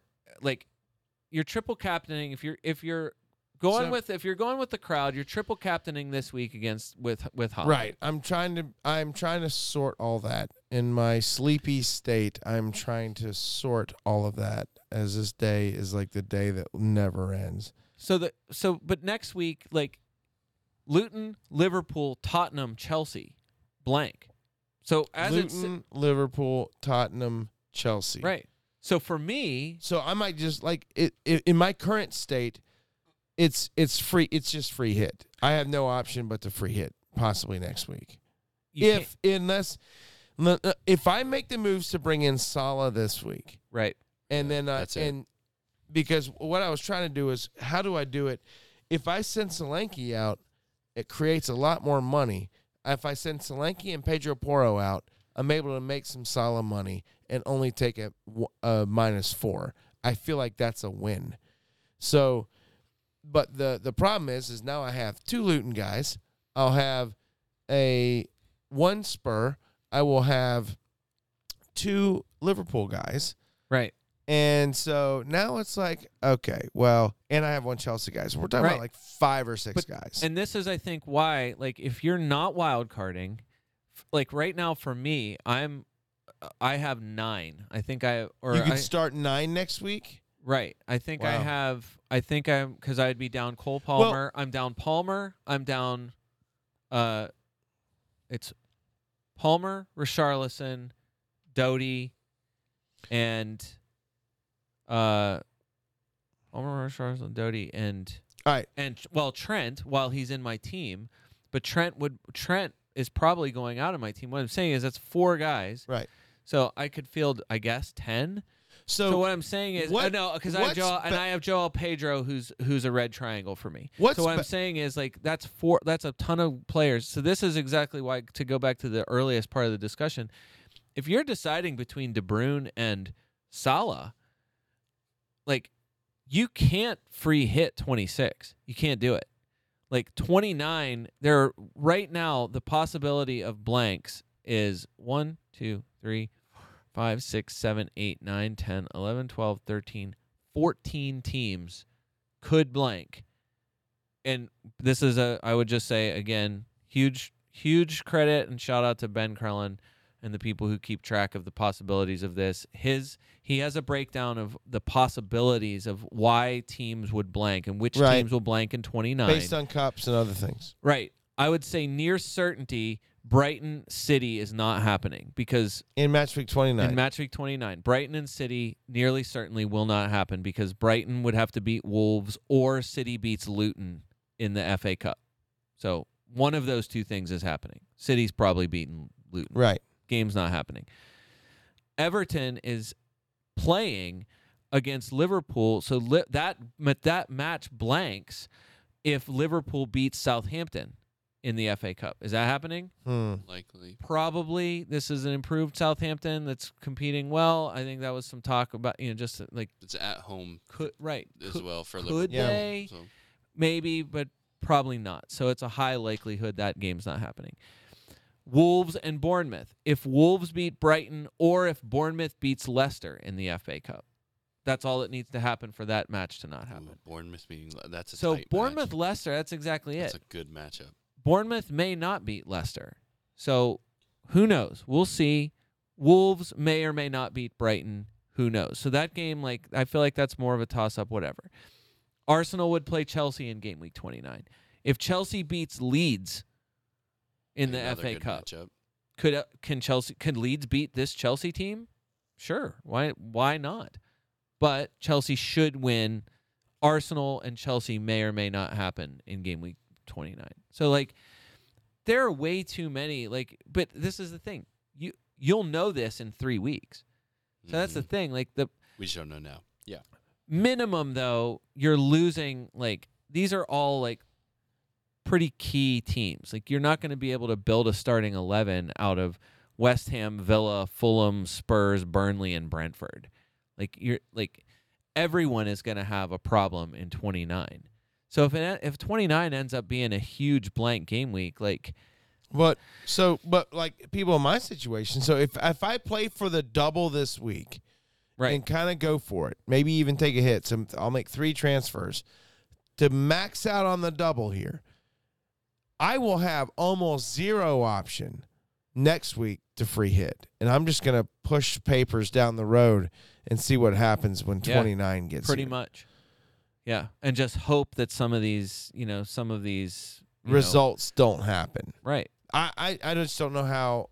I don't think I'm going to have an option because Yeah. I think a lot of other people. But I mean, the only way that you're able to survive 26 is if you don't try to max out and go for this double match week at 25. I guess is that right? You can't do both. No, you can't.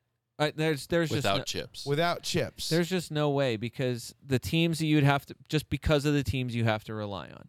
So you have to rely on Brentford because Brentford plays Burnley in 29. So that means you'd be getting either you're using transfers between now and 29. You are getting Reguilon. You are putting Neil Maupay in or whatever. Because that's cheap. Those are cheap guys that can get you to some of the other key players that you need.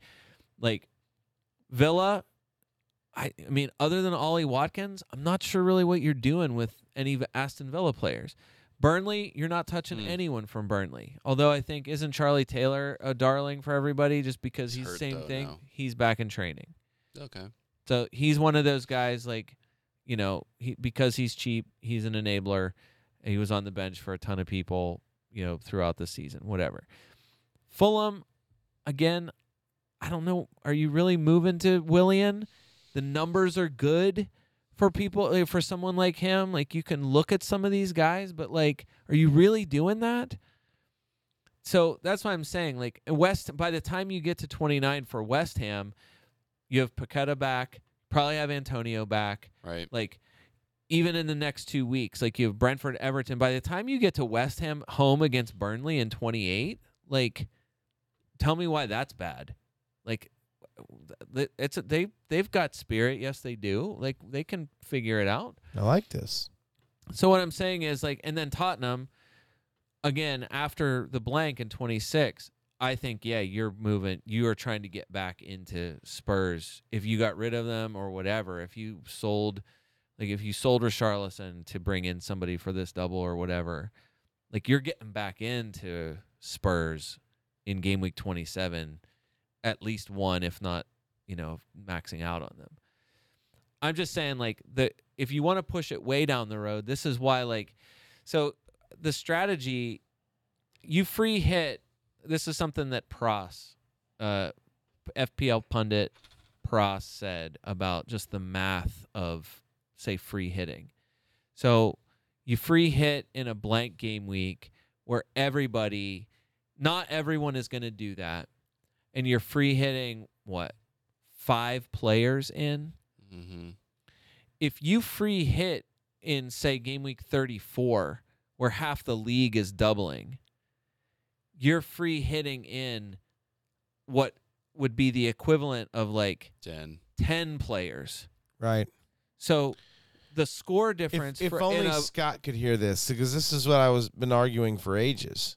Right. It's the reason why for all those years, the argument of double game week and why everyone went after them, yes, of course, a single game week player can outperform a double game week player. That happens.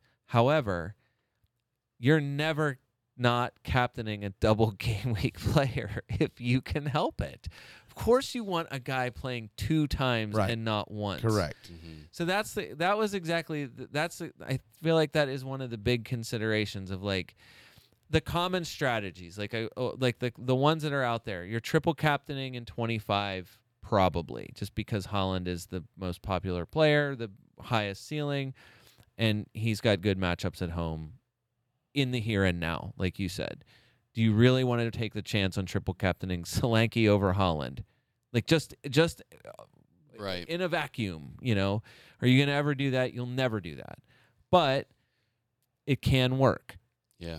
So that was another just the general strategy of like, hey, everyone's going to triple, like anyone who has it likely is going to captain this guy this game week. So if you regular captain, depending on like what's the gap, what's the point gap there, right? Like you may lose if he goes for a 13, you're 13 points behind the triple captain people, right? So if you hit on your captain, like a triple captain later in the season on someone that's low owned, you can gain a massive amount of points on the field. Yeah. Right? Yeah. So that's the strategy of like, are you in the top 50,000? Are you leading your mini league or whatever? Right. And you really want to win it? You probably just have to just do what the crowd does. You probably have just to maintain, right? But if you're chasing, why not push it down the road? Like, why not wait for? Hey, what if Liverpool do have a double or triple? Like that was the talk. Is could Liverpool have a triple game week later because on. of the way because of the way the cup games kind of spill out? So, yeah, of course you'd way rather use it that week than on a normal week, whatever. And then the question of of course you want to bench boost I think you want to bench boost one of the huge remaining double game weeks. I don't know how you don't try to do that. And so whether that's game week 34 or game week 37 or 37, like how are you going to sort those things out? Yeah. So don't get excited about this double game week or the one coming up because there's bigger ones probably on the horizon. So it's just tough when City and Liverpool have such good it's when it's City and Liverpool. At least offensively. Yeah. So to my earlier point, you're getting 6 players in with double game weeks. Right. And it just happens to be from the 2 best teams with good matchups. You'd say yes. I think the point is still made that 6 is good, but 11 is better or whatever, right? What are you doing? How many Liverpool people do you have? Right now I only have 1. It's Salah. Oh, you kept Salah this whole time. So at the moment, I'm going to have 1. Because I didn't want to be in the situation you guys are in. Actually, that's not exactly true. At the moment, I'm going to have 2, Salah and Gomez. You're getting rid of Jota? If I want Salah, Jota, actually named Jota, is on his way out. Actually, he's got like 10 names. I've only got Trent. Jota. And so this is exactly it. Like, if I'm really going to do that, where I'm like, I really am tempted to do Trent to Robertson. I don't know how many people are going to have Robertson. I would guess very few. He's still pretty expensive, and on one showing, it's a little bit scary. Am I seriously taking a hit to go Trent to Robertson and Jared Bowen to Jota? Am I really doing that?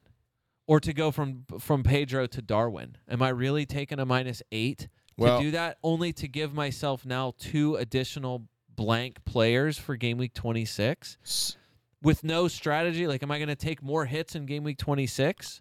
Like this is where it becomes, for me, it's like massively, it's a huge problem. So I had 2 transfers in the bank. So it's going to take 3. If I pull this move, it's going to be 3. Pedro Porro turns into Mikolenko. Mikolenko plays in 26. So that's a little bit of a plus there. Porro did not. Jota turns into Salah, probably an upgrade. Yep. Solanke goes to Morris, which I feel like that's a little bit of a downgrade, but Morris's numbers, especially recently, have been better than you think they have been. And so, in fact, in the last 6 match weeks, he's been better than Solanke. Morris has. So those that's probably, I have not hit confirmed transfers, but that's what I'm Right. looking at the moment. But that's the only way I can get the Salah. I have to make money because I spent the Salah money a long time ago. Which that nearly guarantees your free hit in 26. If that's the way you play it, and you just say, forget it, I'm free hitting 26, then yeah, you Do pull you the have to trick. free hit 26 then? Probably. 'Cause And I don't love it. I would rather free hit on a week where, I mean, I don't know. Maybe if I can get 6 or 7 guys in, another way to combat that is to do something crazy and hit on a triple captain that week. Right.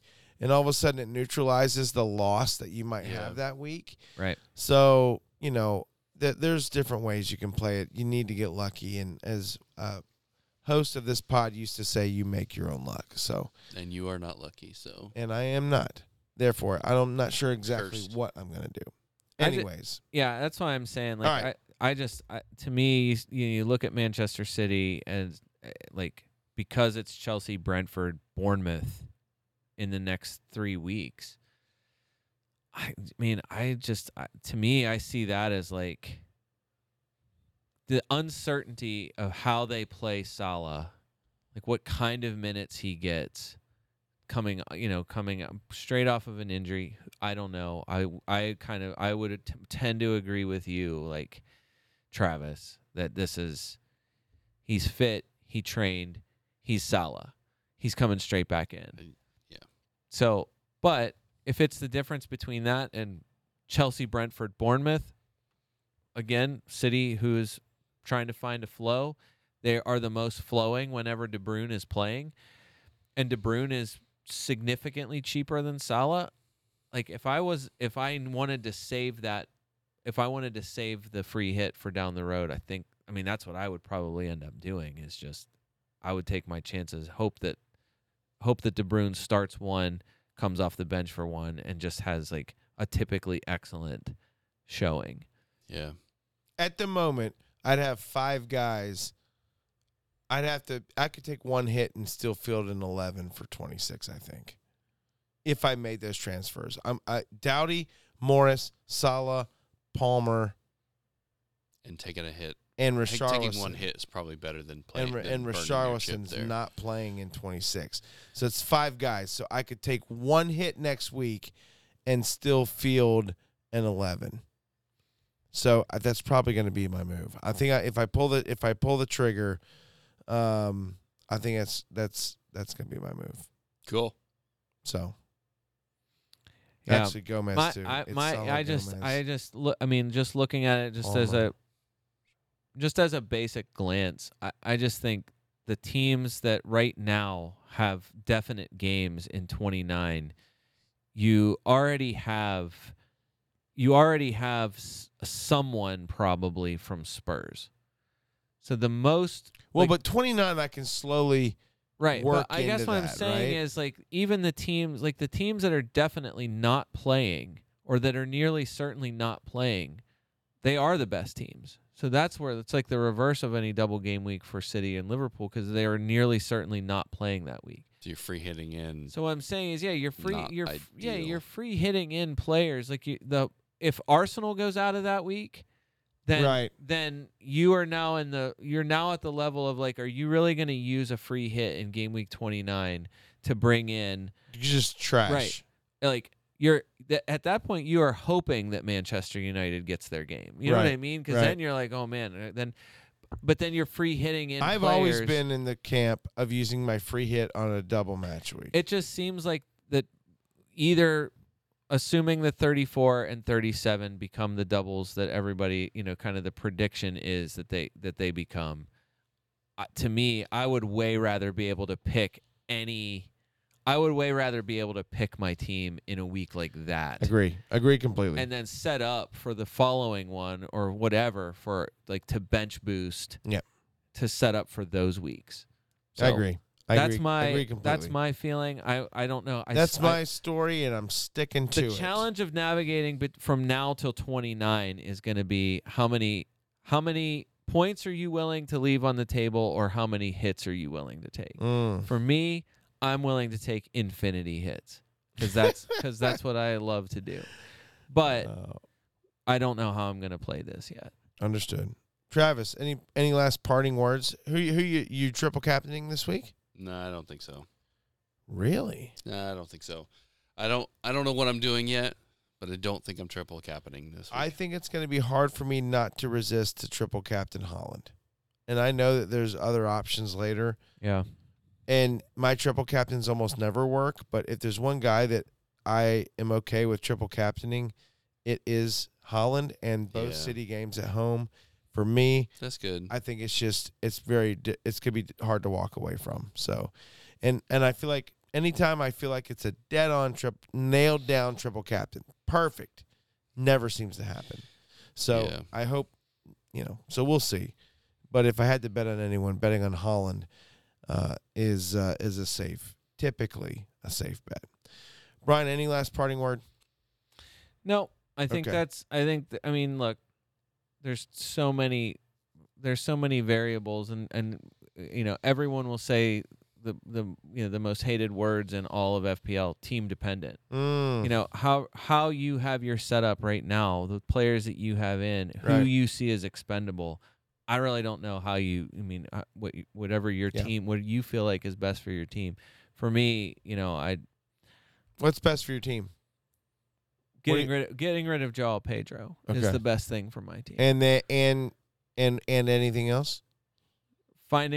Just hoping that honestly, what I'm hoping is Pedro for Morris, easy. I want Trent Alexander-Arnold to play.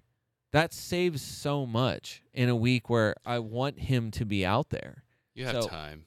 Yeah, and that's exactly it. Again, I want to know by Friday. Mm-hmm. I want to see what happens on Friday, especially because they're the early match. Liverpool at Brentford is the 7 for us. It's a 7:30 game, and it really is going to depend on Bradley's fitness and Trent's fitness. We got leaks. I'm starting Gomez. We got leaks on most of the key teams prior to the deadline last week, and I missed a couple of ones that might have affected the way I adjusted. Managed. Oh, yeah. Boy. So Okay. It's just paying attention all the way up until the most ridiculous 5:45 a.m. Eastern Standard Time, hoping that somebody is going to leak something useful. It's terrible. That's so ridiculous. All right. Anyway. Gentlemen, well done. Brian, thank you for that rundown and chip strategy. And Travis, thank you as always for chip mind dump. Chip mind dump. Chip's stream of consciousness. I love it. Whatever. Travis, thank you for all your work. Appreciate you. And gentlemen, as this pod has gone on long enough, thanks for joining us. And until next time.